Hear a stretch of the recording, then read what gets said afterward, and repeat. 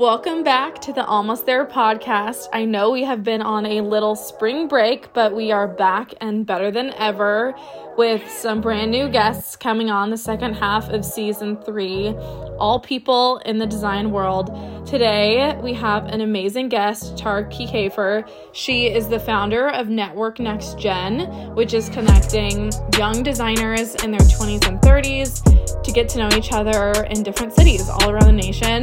And I've made some of my own friends through this group, and I think that what she and her team are doing are just absolutely killer. So everybody welcome Tarra Kieckhaefer. Hey guys, I'm so happy to be here. Thank you so much for having me. Of course.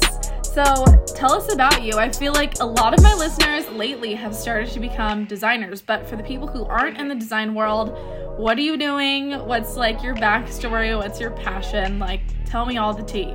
Yeah, for sure. Okay, so I have a BFA in interior design from Iowa State.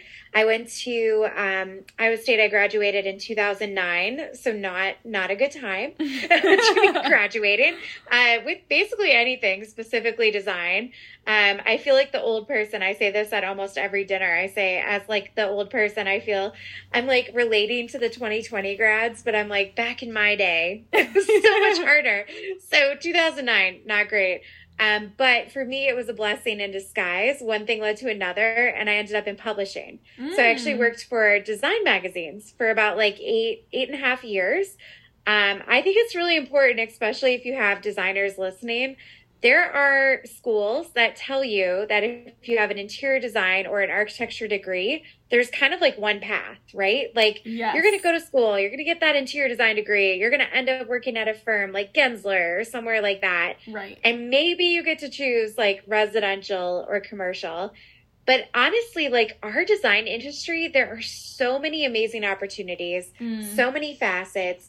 I mean, I'm thinking of like product designers and textile designers and in-house designers for companies. And we have next geners in our group, which I'll explain, but we have designers who are working on cruise ships. You know what I mean? There's so many facets. And so for me, publishing was really that. Like that was kind of eye-opening that I could take my design degree and use it every single day in the world of design magazines.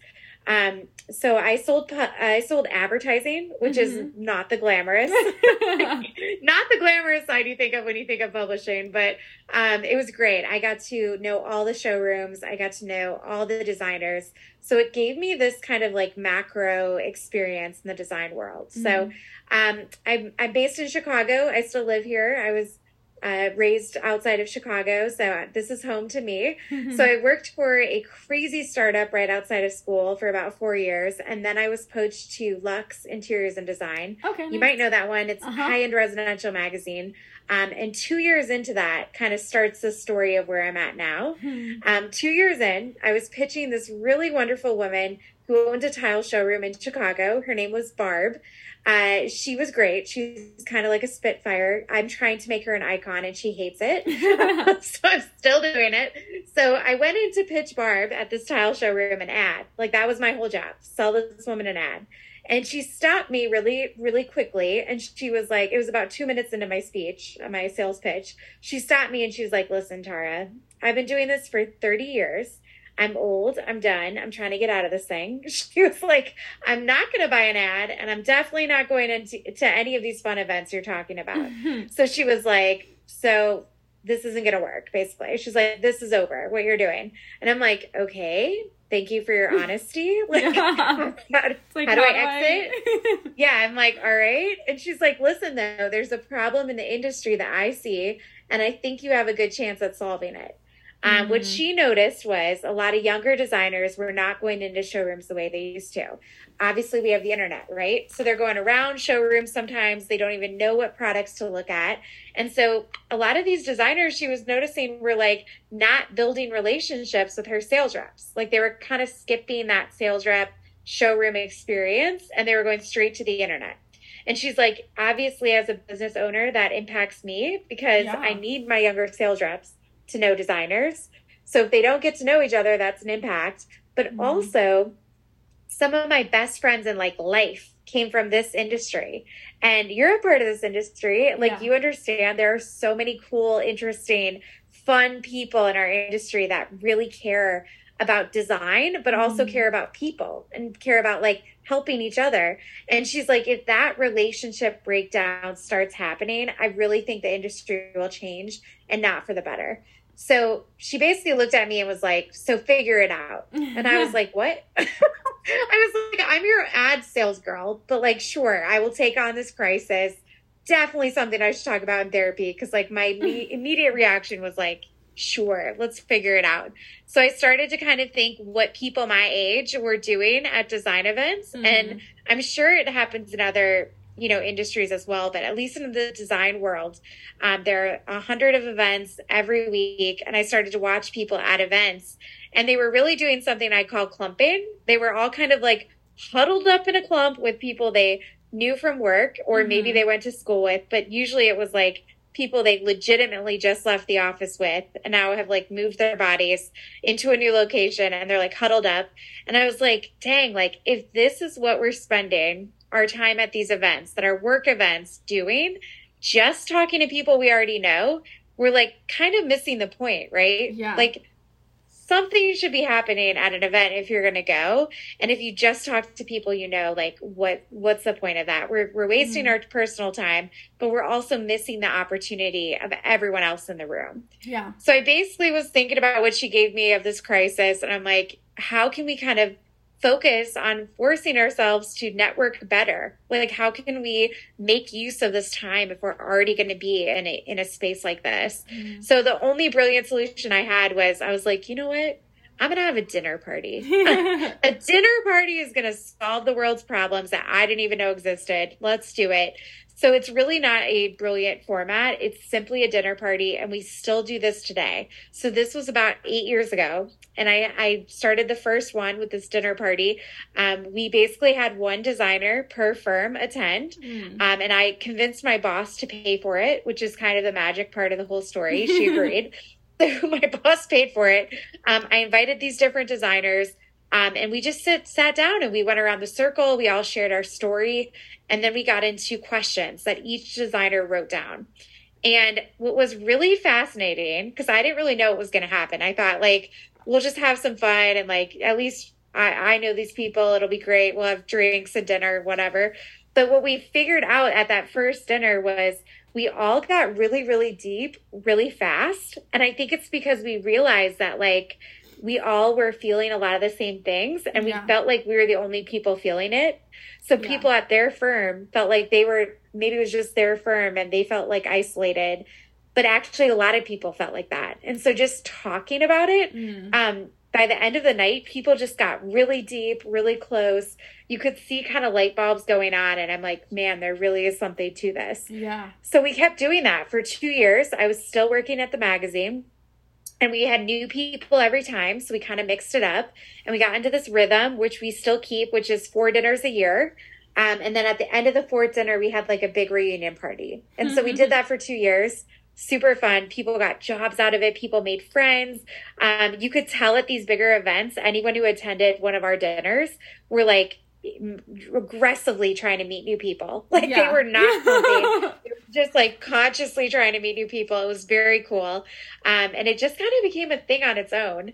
And so then 2 years in, I had already brought it up to the magazine as something that maybe they could do. And it just wasn't the right time. They didn't have someone like me in every market. And so I kind of started to think like, maybe this is something bigger than just this fun thing I'm doing with the magazine. Maybe it's something bigger. And so I ended up trying it on the commercial hospitality side. 2 years in, which was 6 years ago, that's when we officially started. And I tried it on the commercial hospitality side. And I thought, maybe these people have no problems. Like, because I only knew the residential world. I'm like, maybe commercial hospitality designers are like making a ton of money. Maybe they're super happy. Like, maybe they have no stress and no issues. And we did one dinner, and it was the first time I had started it as a business. So I brought in some manufacturers. So they actually were sponsors of the dinner. And based on liquor consumption alone, I always You're say like, that. oh. Sole factor. I was like, you guys have way more issues. We have to switch it up. So we ended up going commercial hospitality. It was great too because I worked for a residential magazine, so it was a non-compete, so it was great. I had their blessing to do it. 2 months later, I picked a spot on the map. I'd never been. I picked Atlanta, Georgia. I'd never been to Atlanta. I knew no one there. And we just ran the same model the same way. And by we, I mean I just ran the model the same way. And it ended up working and it was great. So we just built from there. So 6 months in, I quit my job. It was just too much travel. I quit my job. I ended up doing it full time. And we've been growing. We have 18 cities now that we reach, which is wild. We do this 4 times a year in all 18 markets. We have this like dinner format that we built off of. We have our reunion parties at the end of all those dinner formats. And then we also have a bunch of other stuff we do too. Like we do have our own podcast. We do a ton of social content. We have a job board where we support designers looking for jobs. We've been able to plug people into new cities, which has been really cool. Yeah. And it's just really kind of become what it is. So that's Network Next Gen. And that's kind of the evolution of the beginning to now. Yeah.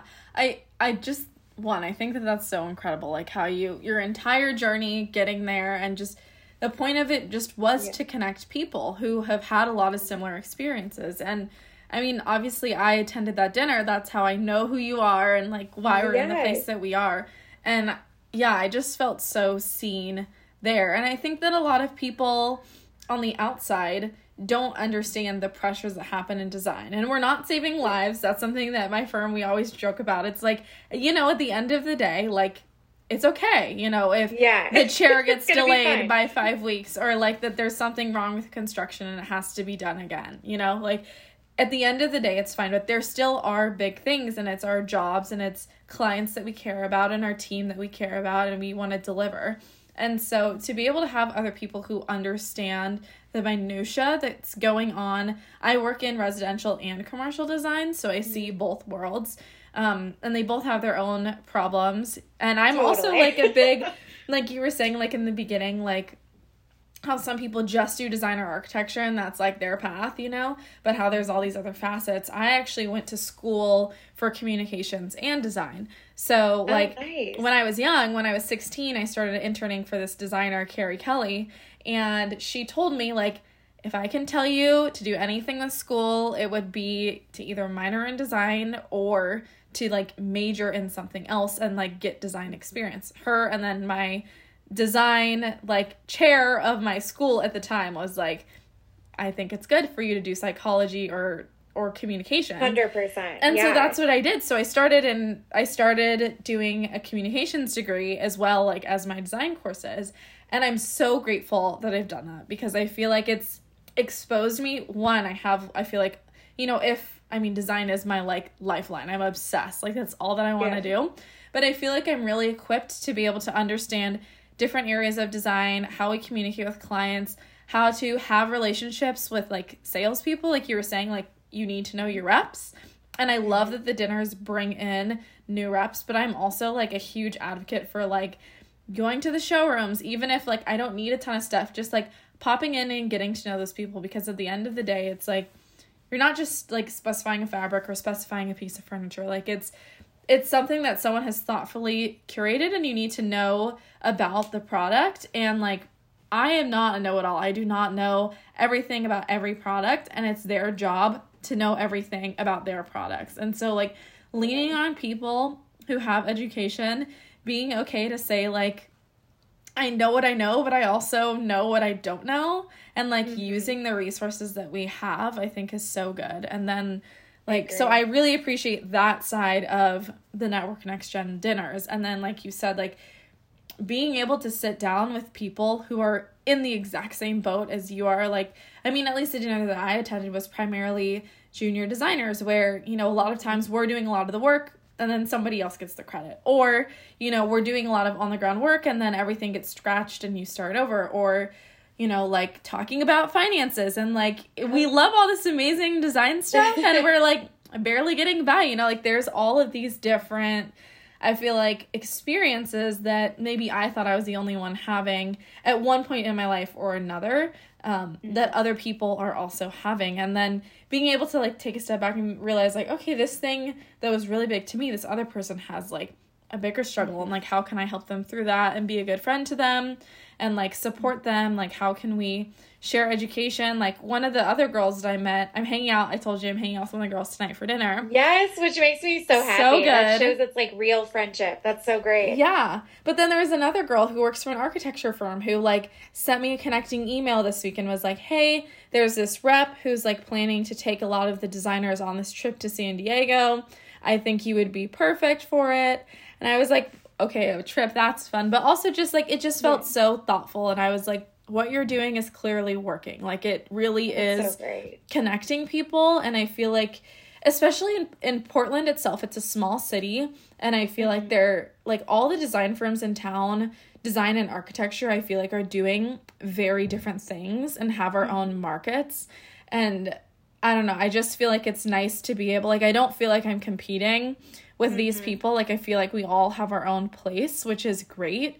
But I also love that, like, you are creating an environment that it's, like, we're all doing our best. We're all, like, excited about what we're doing, excited about what we love, and, like, just learning how to support each other and relate to each other is the most important at the end of the day, you know? It's about, obviously, we work for our firms, but at the end of the day, it's, like, it's you, your heart, your passion, you know, what's filling you, what's filling your soul, what's filling your career soul. So, yeah. Yeah, I totally agree. And I think also, like, a lot of times we forget that, like, practicing networking or, like, communication is so important because one of the things we didn't realize would make such an impact was having each designer, they only could come by themselves. So, like, you had to come by yourself.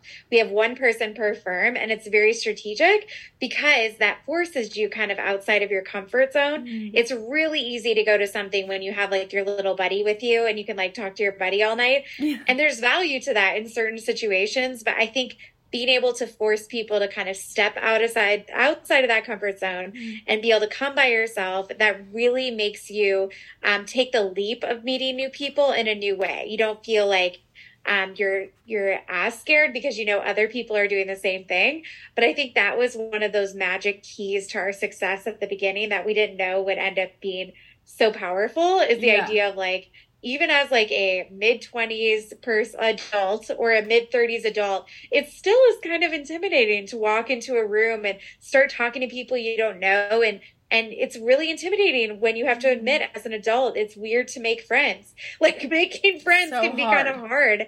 And so anything we can do to make that more comfortable, I think that's what we're all about. And like you said, talking about things that affect your real life, like money and salary and negotiating and some of the things you might not get in an everyday professional career, but having a place where you can talk about it, I think is so important. I think as a 20 and 30 something, it's also, like, strange. Like, there are sometimes conversations that you want to have, but you don't know if it's appropriate to have that in your workplace, or, like, feeling really intimidated. Like, if I ask for this thing, you know, like, let's say negotiating a salary, for example. Like, I'm bringing a lot of value to my firm. I have all of these skills. Here are the skills that I'm building. Here are the hours that I'm putting in on the ground, on the project. And it's really hard as a junior because, like, a lot of the work does fall on you, but, like, people don't really know that unless you're in the firm. But a lot of the time it's the juniors doing most of the design work. And then there's, like, you know, high level sign off. Obviously there's a lot of collaboration happening, but a lot of the, like, on the ground nitty gritty work is juniors. And it's a lot, you know, on your plate. And I think that there's so many different factors, right? There's age, there's experience level. Like, obviously we aren't as experienced as the seniors or the principals or some of the architects maybe. And then there's just, like, it could be uncomfortable if you bring up conversations like that. And I think that, like, the next gen dinners are helpful because you guys give, like, room to have, I mean, that's, like, obviously a really heavy conversation. Not all the conversations are, like, I'm using that topic because I know that that's, like, a hot one right now across all industries. Is, like, negotiating salary, like, how to stand up for yourself, like, what is a livable wage? What did it look like then? What does it look like now, like, post-COVID, with all this inflation happening, too, and a recession happening? Like, there's just so much going on at once, and it's, like, how do you even navigate that? Like, I think that there's even, like, I'm learning about finances because I'm in my early 20s. Like, I don't know I don't have a lot of like knowledge on those things. And so for you guys to be able to have questions and experience to be able to share with us, and like that's one of the things that I want to ask next is like, how do you come up with the content, and what type of content do you see people resonating with, you know, like this, but in other areas? Yeah, totally. So from the beginning, I always wanted to make sure the content was really based around what designers wanted to talk about. Because I think specifically manufacturers are always coming up with like CUs and panels, and like they're kind of always pulling what they like think that people want to hear, which I think is relevant. But I also feel like sometimes just asking people like is the best method to anything. Yeah. So what we did at the beginning, and we still do, is we have every designer write down one question that they want the group to chat about. And that really has really made an impact for me, because in 8 years, not one dinner, and we do, like last year we did 76 dinners in the year. So we do a lot. So we've done a lot of dinners. So in those 8 years, that every dinner changes. So it's really kept it fresh for me as someone who's moderated a lot of those dinners. And it's really around what that group at that moment wants to talk about. So a lot of times people are asking questions like work-life balance or stress, or they're asking, you know, I'm a new parent, like, how am I supposed to juggle this? The money question comes up every dinner. So like you were mentioning, we talk about salary and negotiating and bonuses.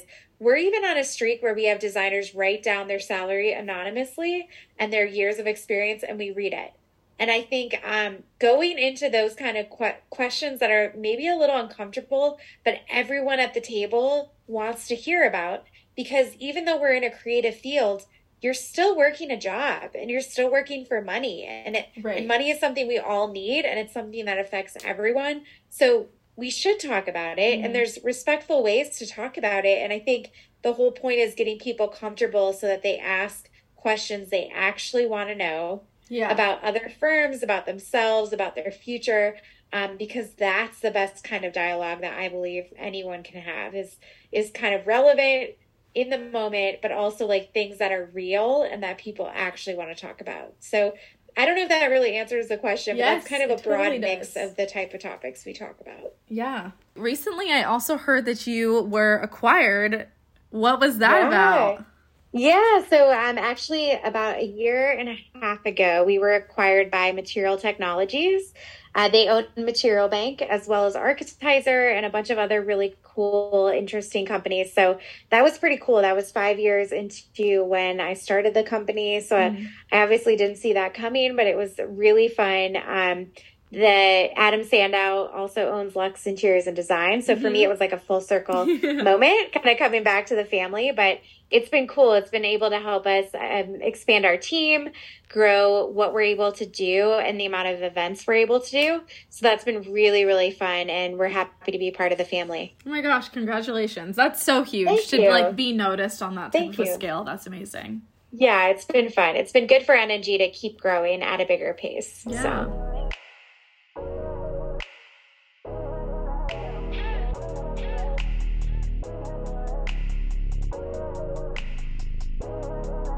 What roles do you see the 20s to 30s age group playing in the design industry? And then also, I know that there's this whole term about young designers paying their dues. And so I'm just curious, like, how you see that kind of fitting in to, like, the 20s and 30s in the design industry as well. Yeah, that's such an interesting and good question. I think you mentioned it a little bit earlier, but 20s to 30s have such a massive role in our industry specifically because they're really doing a lot of the work. So a lot of the 20s to 30s are the ones actually doing CAD drawings, right? They're the ones actually pulling samples and products. They're the ones specifying. There's just a lot of that like heavy work placed on junior designers. And I think it's really valuable. I think when you're a junior designer, you should be coming into any position wanting to learn more and wanting to try everything. Because I think sometimes people get a little stuck in like one little niche. Yeah. And if you're in your 20s, you probably don't know where you want to go or where you want to end up. So I think having the ability to touch a lot of different parts of a project, being able to be in client meetings, being able to be mentored by someone older, I think that's a huge important factor of being young and being in the industry is kind of accepting some of that because you want to be given opportunities to do more. Yeah. I also think 20s to 30s in the industry are looked at as kind of a new source of inspiration. Yeah. I think anyone who's been in the industry a long time is constantly looking at like anyone new and fresh for like ideas you're bringing, you know, like even from millennial to Gen Z, there's so many differences and so many fresh creative thoughts. And I think people who have been in the industry 15, 20 years, they're looking for that inspiration from 20s to 30s. So I think those are kind of the main roles they play. In terms of paying your dues, I think it's gotten kind of tricky because this conversation has changed so much from when I started.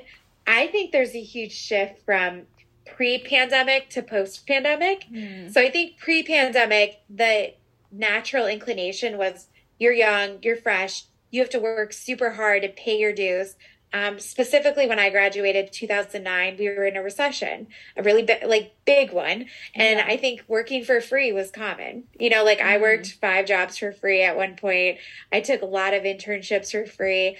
And like, that is not necessarily how culture is now, which is, I think, a good thing. So good. But you do have that generation of like, we paid our dues, we worked for free, and now it's a different situation, thank God, 12 years later. So I think pre-pandemic, there was more of an emphasis on that. Post-pandemic, I think people are talking a lot about work-life balance. I think people are really stressing mental health. And I think the idea of paying your dues isn't as pushed as it was before, in my opinion, personal opinion. I think there is a little more focus on making sure you're setting boundaries so that you can be the best version of yourself. And that there's more to life than just work.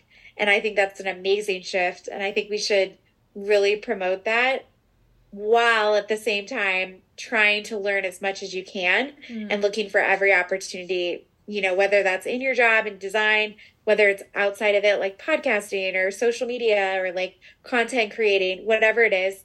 I think there should be a balance of like moderating your work-life balance, but also making sure you're like pushing yourself to explore as many opportunities as you can. Yeah. I mean, I totally agree with you. I feel like before, the workplace that I'm in now is so super healthy. Like it's like a small family run business, and we have summer Fridays where we get off in the summer at that's awesome. At 3 p.m. I love that. And we have, you know, they really encourage us to like take time off. And we primarily work in the office, but like if you're not feeling up to coming in that day, like work from home, or like we have monthly check-ins, like how can I support you outside of work, you know, like your mental health. They know that I have a podcast and that I have my like event venture here that's like, you know, design events, and they're like, we've never had anyone before who's like as motivated as you are, and they're like, we see a lot of ourselves in you, and like how can we support that? And so I think not everyone is quite there, you know, and I feel like every firm definitely has like work to be doing in that area.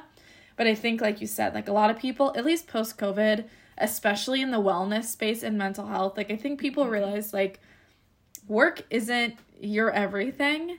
And I think especially in the architecture heavy firm, I was in an architecture firm before this, like we were expected to be at the office until 8 p.m. at least every night. And I was there till midnight. I would say at least once a week, every other week, you know, like it was common for us to be there and to be grinding and to be working on the weekends. And I think what I've found, at least like for me personally, is like as great of a job maybe as like something can be, like it's not worth your entire life. Like you are still you at the end of the day, you know, and so like you need people to be able to check you and like prioritize you like as a designer in their firm, but then also like as a human being, like understand, oh, I have family coming into town. Is it cool if I go hang out with them instead? You know, like if they're like working at a cafe, like can I go join them? You know, I'm taking the day off tomorrow, but can I go like today? You know, like little things like that should just be understandable. It's a normal part of life. Or like in Portland, it's rainy all the time. And so whenever it's sunny out, our bosses will joke, they're like, leave early, go on a bike ride, go on a walk. And there's the sun. The sun is here. Yes. I know. Like right now it's like sunny. It was dumping rain up until the last hour. And I'm like, oh, I'm in the sun now. Goodness. You're feeling it. Yeah. Yeah, I agree. I also think like hopefully starting early with these topics will be great, because then hopefully we can eliminate a lot of the panels and seminars and trainers and coaches talking about burnout, right? Because if we start early talking about mental health, the idea would be to not have to end up in that like, let's fix burnout stage. Like hopefully that kind of rhythm of life can create a better balance so people aren't so stressed out. So they're not burning out 10 years in. So we're not having people exit the industry because they're so burned out with those kind of hours. Like, hopefully the idea of starting early is going to fix some of that naturally, which would be amazing. Yeah. What if, so this is like a hypothetical situation, because like I know a lot of people in this situation right now where they're like, I love the idea of this. I wish that I could say something like that, but like I just don't know how to stand up for my values and set boundaries at work. Like how would you suggest a designer do that respectfully and effectively in their workplace? Yeah.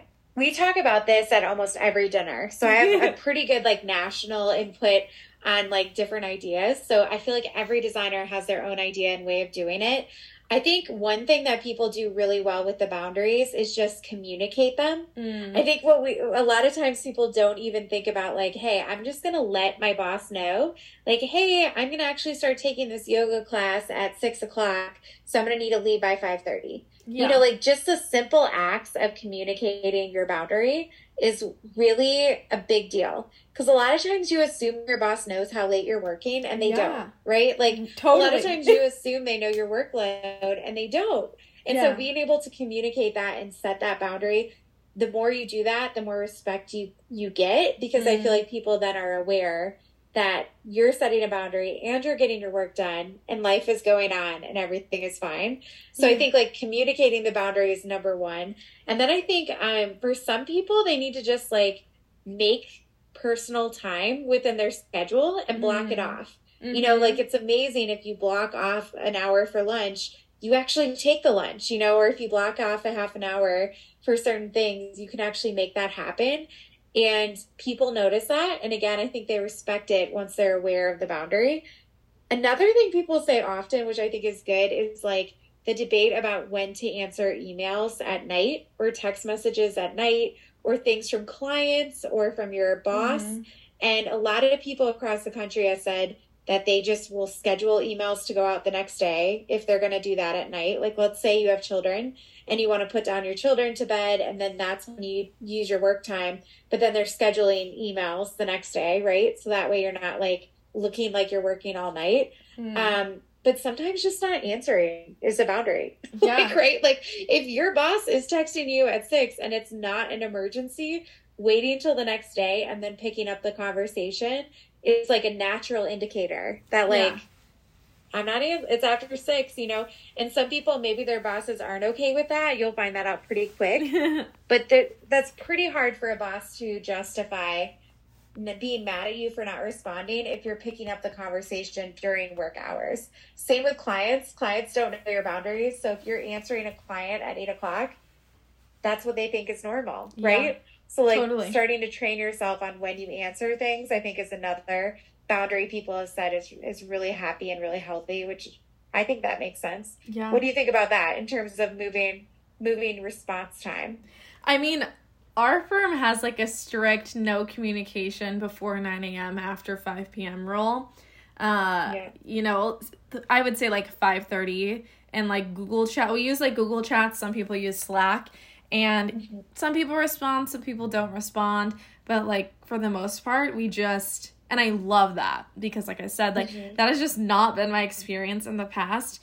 And it just feels super healthy. And like sometimes I'm a type A, right? If I have a hard time shutting my brain off. I feel like I've tried to prioritize like when I get home, I make my dinner and then I go to the gym or like flipped. And like, that's just what works for me. Like to have a routine that like physically puts a barrier between like work and like getting ready for sleep. But you know, like it goes both ways, right? Because us as designers, sometimes like there's a lot on our plate, or there's something that we're thinking about and we're like, wait, we want to get an answer about this, or like I'm in this case right now where there was like a vendor not responding and we were supposed to have subs on site tomorrow.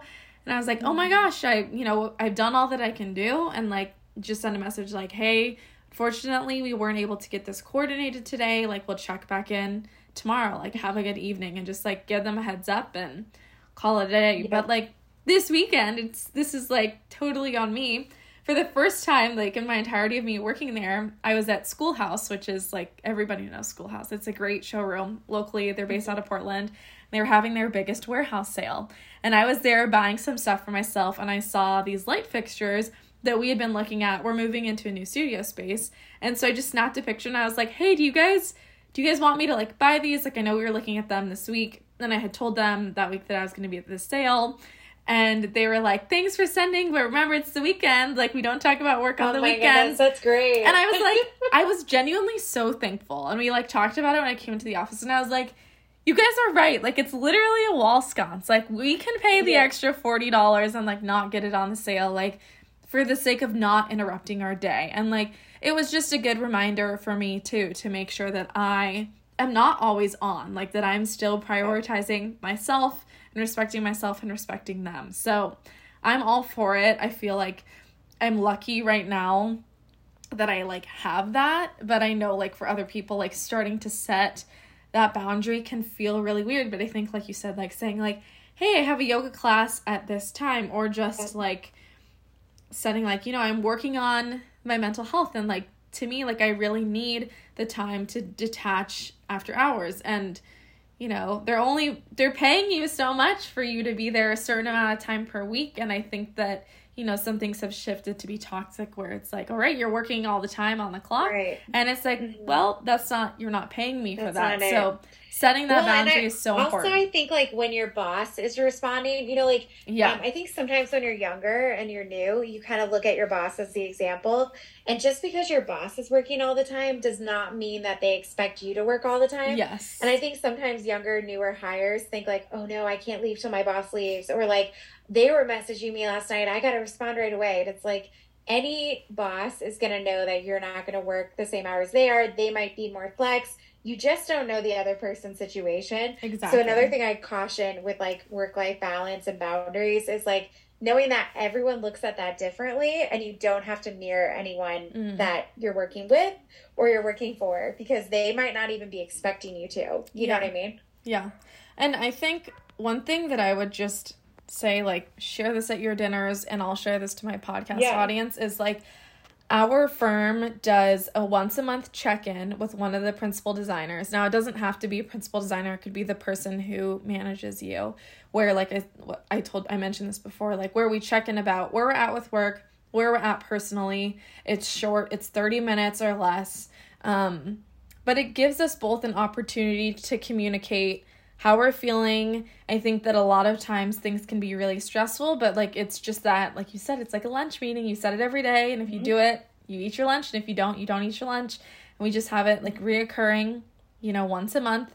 And it's so healthy because we genuinely get to understand more, like they get to understand where I'm at, but I also can ask for feedback and be like, is there anything you want me to work on?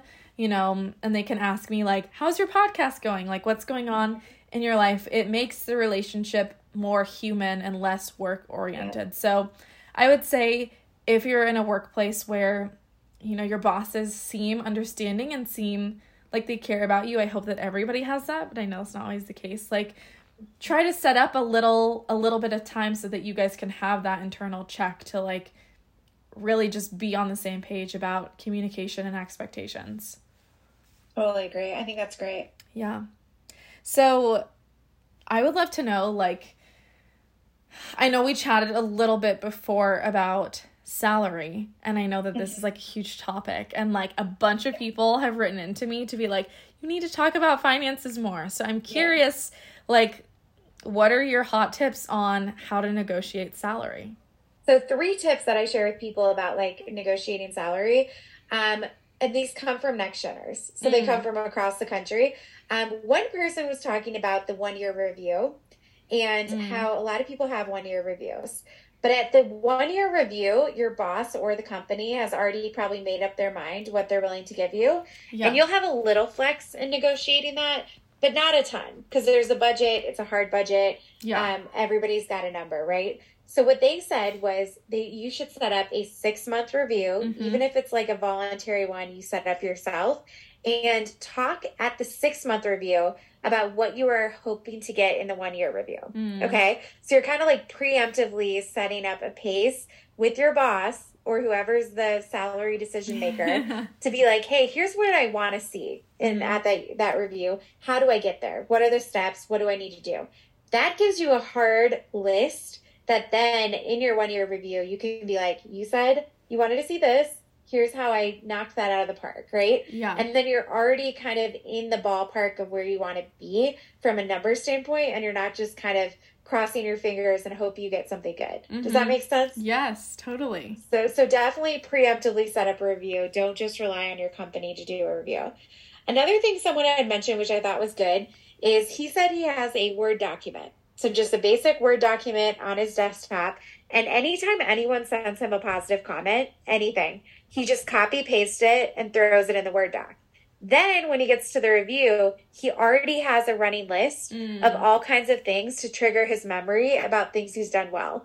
Because this guy, as well as myself, I don't really hear positive compliments anymore. Like they kind of roll past me, but like half a negative one, I'll stew on for weeks, right? Yeah. Like if someone is like, this salad's a little dry, like anything half like negative, I'll stew on forever, but the positive stuff I'll like easily forget. And so this way of like documenting your wins from other people is just a great way of having a memory jogger, because then you won't forget it. It's in writing. You're not like scrambling to make a list on your own. Yeah. And then you can obviously add to it as you think of things that you want to just keep track of that you do. I think we all kind of know day-to-day stuff, but we don't always remember the real ins and outs of what made you successful, and that's what you need to show at a review. So definitely keep a Word doc. All of us could do that starting tomorrow, and it's just a good way to keep track. Yeah. Another thing someone had mentioned, and she was pretty senior, so she was a senior principal level. She said that there is a non-skeezy way to do this, which I agree. She said every 2 years she takes informational interviews. You know, like LinkedIn recruiters that like they'll hit you up every once in a while. Every 2 years she'll accept some kind of interview. And she's very upfront and honest. Like she'll literally say, I'm not looking to leave my job. I love my company. I'm not looking to leave. All I want to know is like what you're hearing is current market value for someone in my position. Okay. So she'll get the numbers. So like they'll like kind of go through what other people are making and what they could offer her. And she said not every time she uses it as like leverage. A lot of times she just sits on the information. Sometimes she'll use it as leverage to negotiate, but just having the current market value is so crucial, because even if you're starting at a certain number and you're getting like a 5%, 10% raise every year, if you're starting way below what someone else is coming in at, you're never going to make it up, right? You're just going to be constantly trying to like follow. So just having that information is like power. Okay. Because then when you go into an interview or like a negotiation, you're so confident in what your current market value is that it takes a lot of the emotion out of it. Yeah. So I think that's super clutch. Something that they were also talking about at a dinner that really stuck with me is they were talking about the difference between men and women in negotiating. It's crazy. I believe it. Obviously, like someone did a study on it, and I can't remember what city they were in, but they were saying that men typically negotiate with one number, and it's the highest number they want to get. That's what they give. They give their highest number, one number. That's where they start. Women tend to negotiate in a range. They're like, I would like between here and here. And you're hoping that the employer goes in the middle. Yeah. Okay. And what this woman was saying was, she was like, that is a terrible way to negotiate, because you're giving yourself like a bottom value of like what you will accept. And you're not showing confidence. Whereas a man, when he's like, this is what I want, you know, he's showing that confidence. So something I say every dinner as loud as I possibly can is, the person making the most money at your company is not the best designer and not the best architect. It's not even the best like leader or the best principal. It's not even that. The person making the most money at your company is the person who is the best negotiator. Love that. And negotiation takes practice. Salespeople are good at it. Lawyers are good at it. It's because they practice it. So like knowing in your head that the best, highest paid person is the best negotiator, we should be practicing in the mirror. We should practice with our friends, with our partners. Like when you're going to go into a negotiation, the first time you do it should not be with the person you're negotiating with. You should have a really good speech down about what you want to say. You should have your list out of the points you want to hit, but you should have that down so that you're not coming at it from an emotional, like, I deserve this space. Right. You're coming at it from a very confident, black and white, here's what it is, confidence type space. I love that. That's seriously such a good point. And I always catch myself doing that. There's a book that I've been reading lately that's all about that, like women in leadership and like, you know, how to be like a strong woman in the workplace. And one of them has been about like just how we communicate. And then the other one has been that too, is just like knowing your worth, knowing what to ask for, like standing firm in that, not setting like a low value. And I always do that. I'm like, I'm fine with not necessarily money wise, but like this would be ideal, but I'm also okay with this. And it's like, well, say what you want up front. Yeah. If they say, you know, whatever, that's too high, then say, okay, well, like, let's talk about it. Like, you know, where do you land? Like, here's the value. Here's what I put out on the table. Like, let's chat about it. And then that way, like you said, like, you're maybe going to get more than you think you would be able to, but you would never know that if you bottomed yourself out. So. Totally. And I've heard the counter argument of like not saying a number, see what they hit you with first, which I do like that approach. But I just think that the idea of like the confidence and like, like you said, like you could say something to the effect of one line I use a lot that I've learned in kind of entrepreneur world is like, we're not that far off here. Like, here's where we're at. We're not that far off. If they offer you something lower, like, let's make it work, you know? And then you're kind of showing that you're willing to make it work, but you got a ways to go. Yeah. And that almost always guarantees that any offer, business deal, whatever, it's going to go up in the right direction if you approach it that way. So I love that. That's so good. Yeah. The best negotiator is the one making the most money. If you just sit with just that thought for a while, that can kind of blow your mind. It's pretty interesting.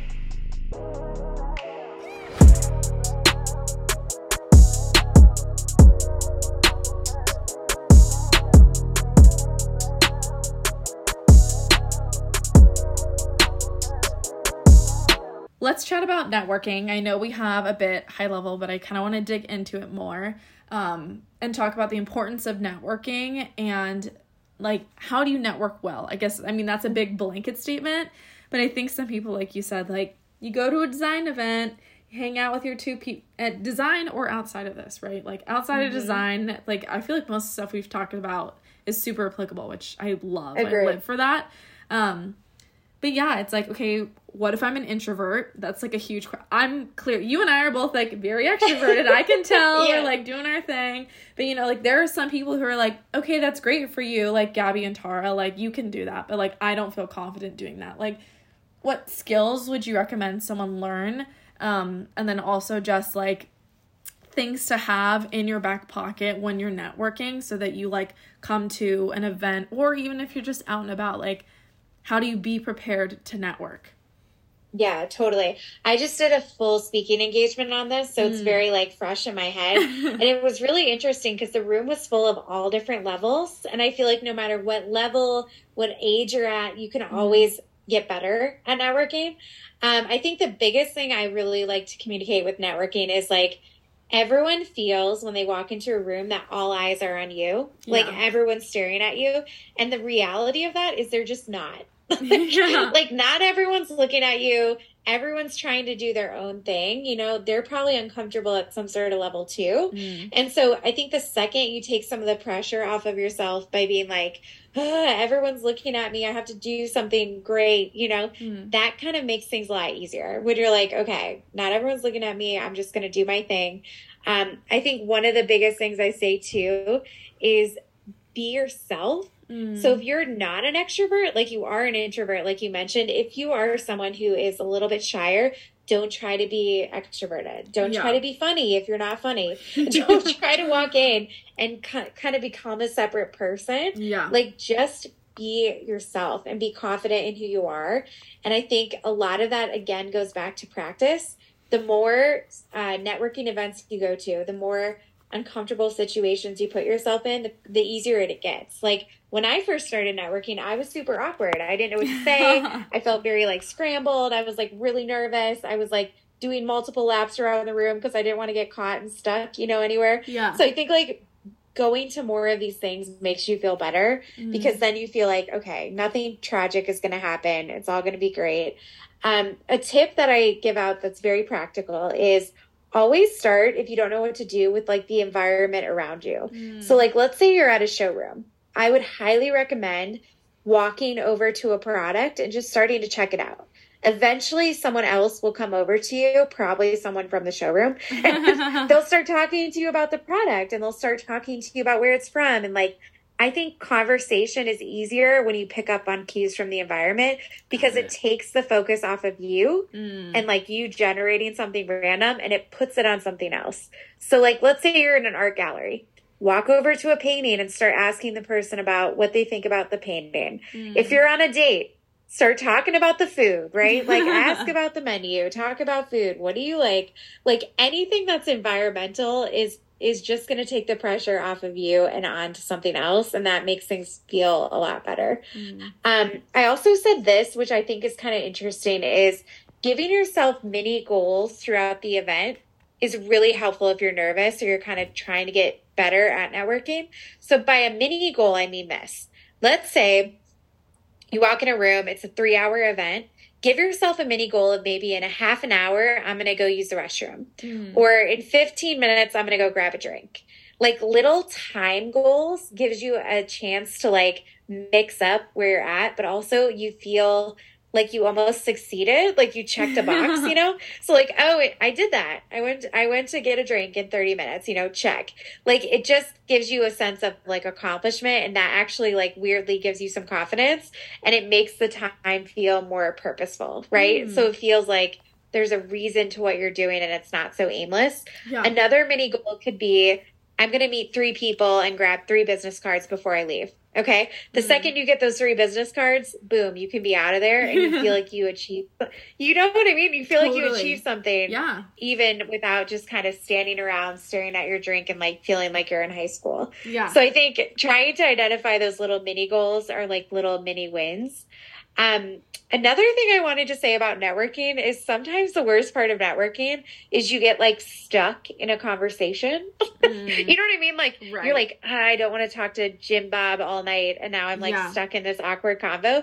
So I think to make things feel more comfortable is giving your kind of like practiced Irish exit sentence out. Okay. So this is really fun. So like, if you think of how you're going to exit a conversation before you get in it, it almost gives you that freedom to leave, and it takes another layer of pressure off. So one that I used to say all the time would be like, hey, Jim, it was great to chat with you. I'm so glad I got to run into you. I'm going to go actually do a lap in the room and make sure I don't miss anyone before I have to leave. So I'm going to go say hi to some people, but like, it was great to talk to you. And then like, boom, you're out of there. That's okay? So good. I love that. And that gave me a confidence at events that I'm like, okay, I have a rehearsed line that I will use. And then I don't feel like I'm like stuck in any conversation. Gabby, on the fly, do you want to do one? What's like a good Irish exit line for you? Let's say you're at an event. Oh. Jim is talking to you. You're like, I got to go. What's your Irish exit line?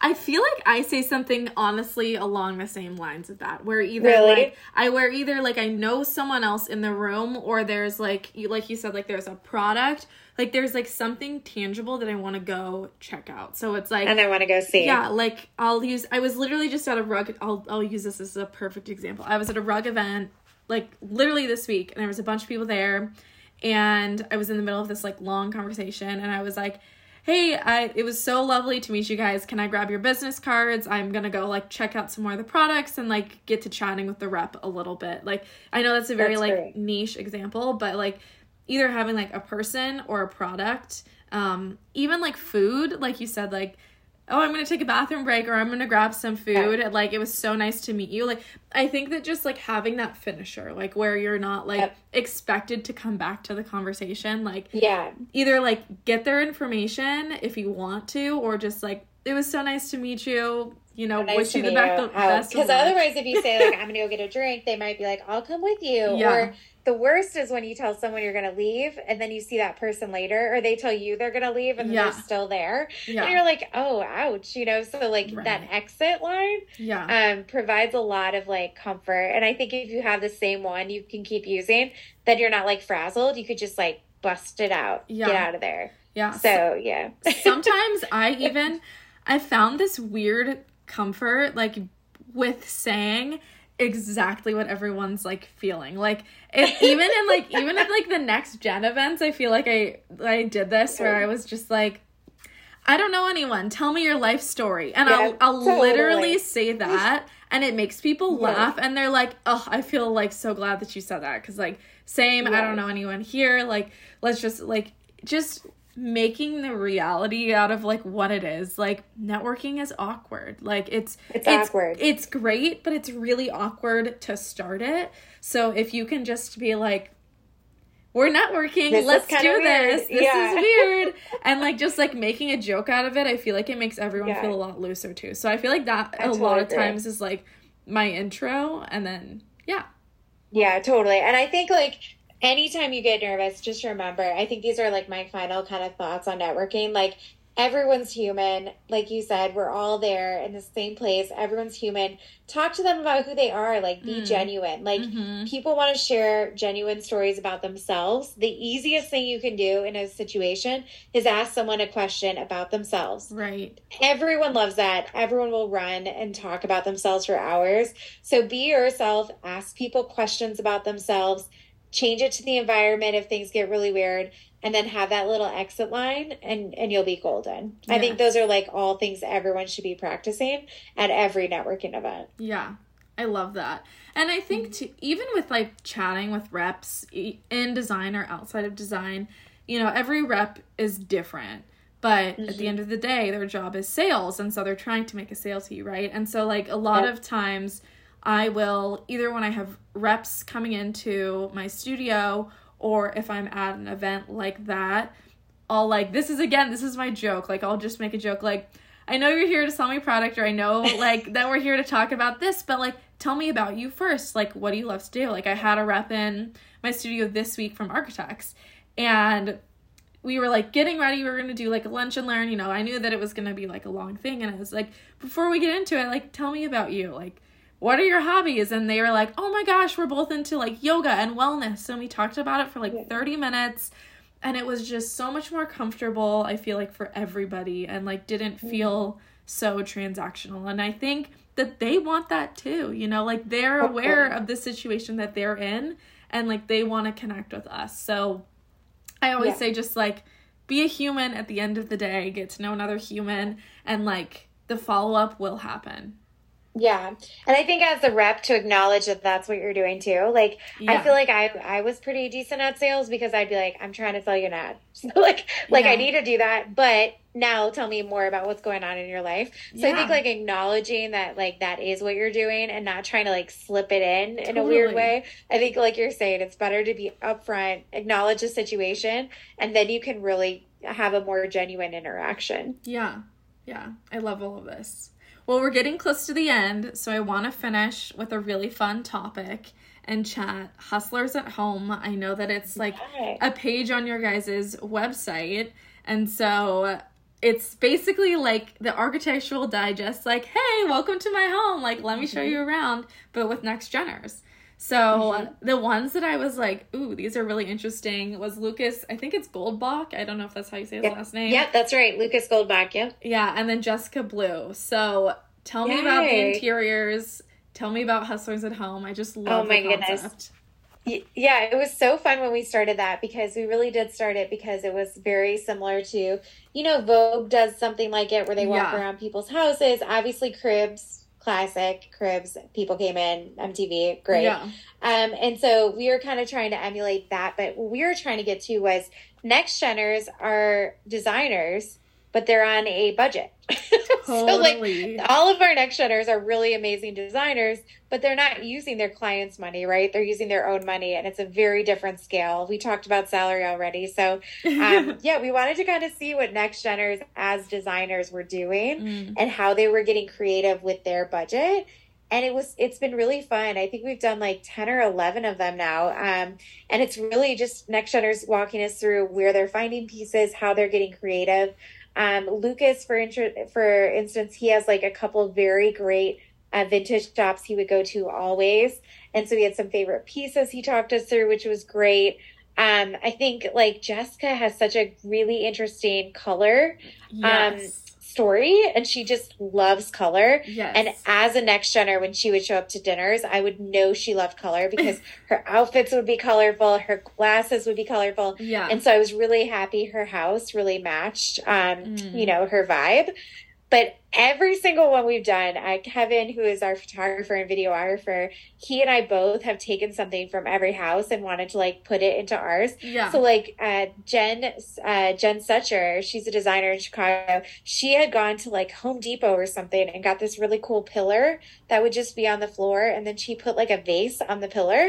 And so now I have like a pillar. I got it. It was like $10 or something. Yeah. And I have a pillar with like a vase on it. I'm like, cool. Yeah. Mina Eder, she has a very boho vibe apartment and condo.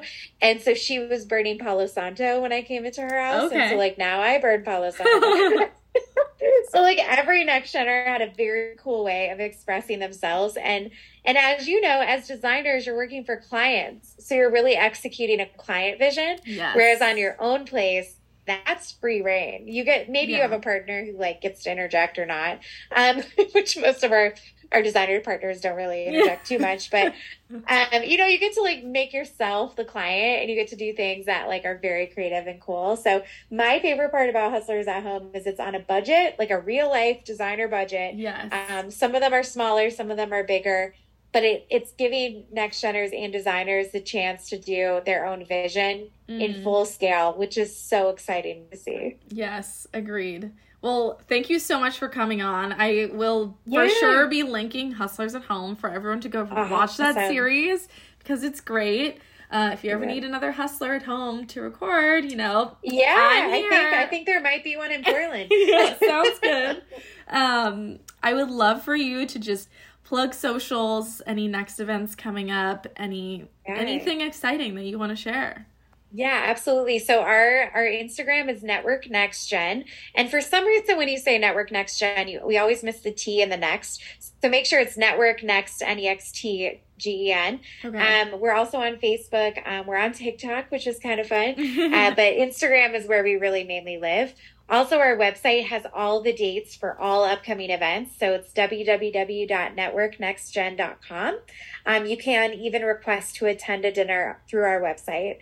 And if you're a rep or an AD rep, you can also request to sponsor, which is great. NeoCon is coming up in June. We're based in Chicago, so we get really excited about NeoCon at the Merchandise Mart. If any designers are going to NeoCon, we're actually going to have our own space this year, which is very exciting. And it's in a prime location. So I can't share too much about that, but it's going to be really cool. So if you are attending NeoCon and you're interested in what Network Next Gen is doing, make sure you reach out to us. And my email is just Tarra, Tarra, at networknextgen.com, and I'll shoot you the information for that too. Amazing. Thank you so much for sharing. This was seriously such an informational and fun episode. I feel like designer or not designer, people are gonna like walk away and have some nuggets of info. So good. I'm so glad. Thank you so much for having me. Of course. All right, everybody. That was the Almost There podcast with Tarra Kieckhaefer. You can find her and her Next Gen team at Network Next Gen on Instagram. Thank you. We're almost there. Bye.